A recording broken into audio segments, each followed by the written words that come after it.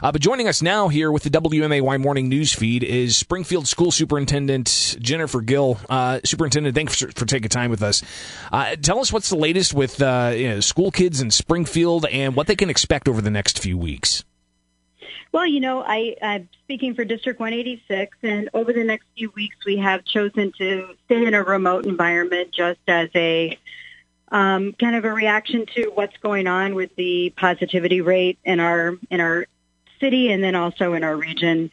So it was a hard decision. We had started to move back to some hybrid learning and had almost 200 kids in session with our students with special needs that need us the very most. And we're going to finish them out through the end of this week and then move into a remote setting again and then stay in remote setting for all students through winter break at this point in time. You're also asking that parents revise their desires and how their kids get educated? Well, yes. At the beginning of the year when we asked everybody, it was through first semester. We had no idea that the numbers would spike at this point in time. And that's really the problem with the situation we're dealing with is every single day you have a new set of circumstances and facts in front of you and things that you're needing to deal with. So at this point in time, we're wanting to prepare for second semester with, the hope that every ounce of us wants to come back, into a hybrid model to serve our students directly and teach them directly in the classroom. But we do need to not only ask the families if the model that they chose is what they want to stay with, but we also have to do so for the teachers as well. There was some, the Corona Relief Act provided some, help for us with our educators and our staff that may have a pre-existing condition. And we just need to know where we are as we go into second semester. We're talking with Springfield School Superintendent Jennifer Gill on the WMAY Morning News Feed. And Superintendent, what do you say to those parents who are like, open the schools already? This isn't impacting children as much as we thought it did back in the day.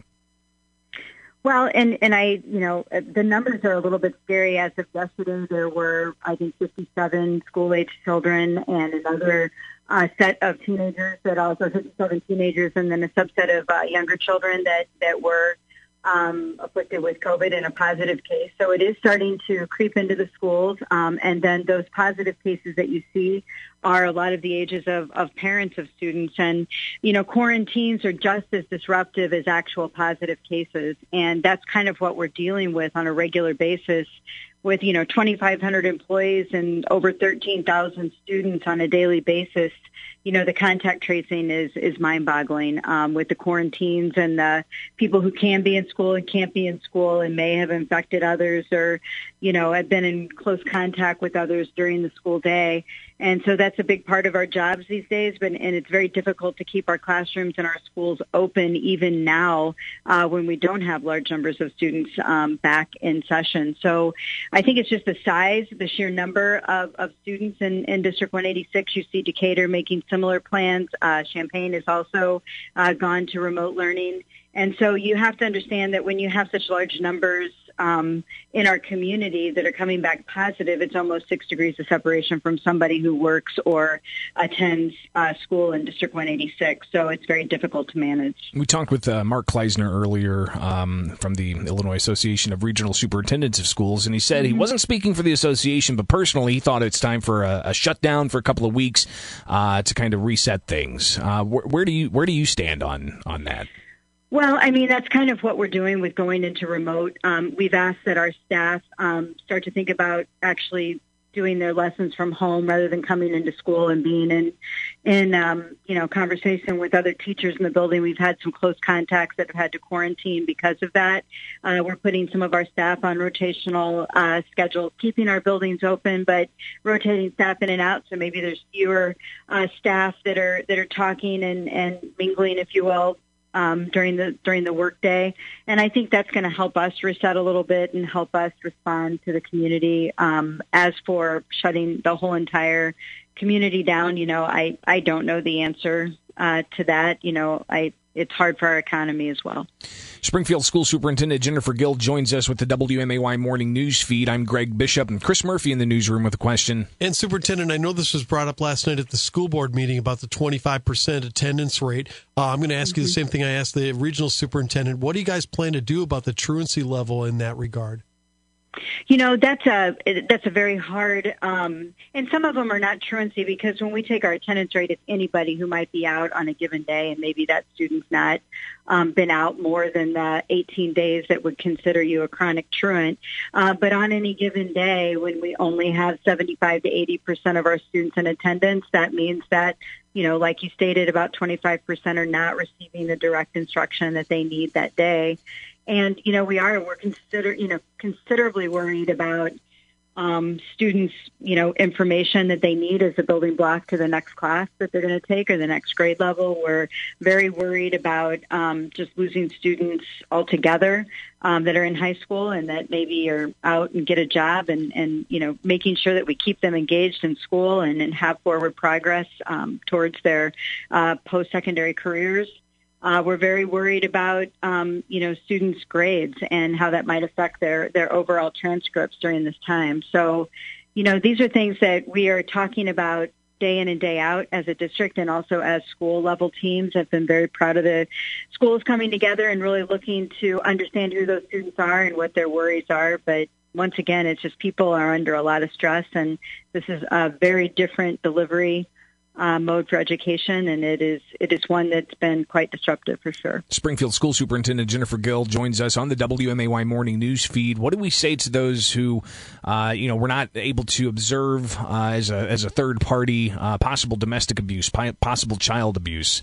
Is that a problem here in this community, and is it being found out as maybe it would have previously before COVID when kids were in school?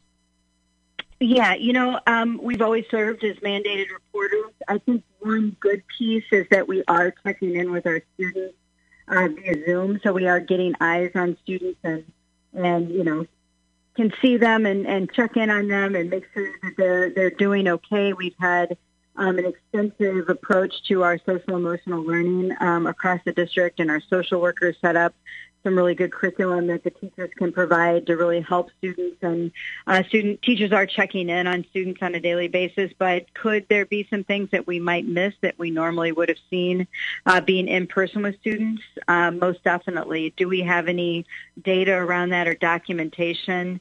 Unfortunately, we don't, because what we don't know, we certainly don't know. So it's kind of it's a hard thing to think about as a part of this overall problem that we face. And again, if you could just speak to those parents out there who have gone through this in the spring, and then starting back up with an on-off switch, and then possibly hybrid, and then, you know, they're kind of tossing their hands up, saying, just open up the schools. You know, we're frustrated as well, but I understand that we just say open up the schools is easier than it is said done, you know, because of the rules that we have with the CDC, with social distancing. It's still not going to be the same type of school year that they're used to having, you know, 5 days a week and, you know, going, you know, 8:30 until 3. That's not the situation that we're in. Each of our classrooms in District 186 have, you know, 20 plus students in them. And with the CDC distancing, we can't even get, you know, up to 12 in some classrooms. So, you know, we are going to have to reduce our schedule, work on an A-B schedule that can be very confusing. I mean, you even see commercials about it on TV now, about families, you know, having to say, oh, it's an in-person day or a at-home day, and all of those things. It has definitely changed families' lives and families' schedules, and it's changed my own and changed those of my teachers in the district as well. But it is a dilemma that we're facing about going back to school versus, you know, having to quarantine every other week because somebody else's family has come in contact with the virus. Right now in our community, it's hard to find somebody who hasn't had a brush with it and had to quarantine. So, you know, a lot of in and out of school is just as bad as having a really good remote, you know, instructional plan. And remote is difficult for some students. We know that learning mode has been difficult as well. There isn't anybody that's beating their head against the wall harder than I am about how to get back in and how to make this work, because this is not how we're used to doing business for sure. Jennifer Gill, school superintendent, thank you so much for taking time with us here for Super Tuesday, by the way. So I appreciate you taking part, Yes. and we'll talk again in the near future, okay? All right. Thanks a lot for having me. This is the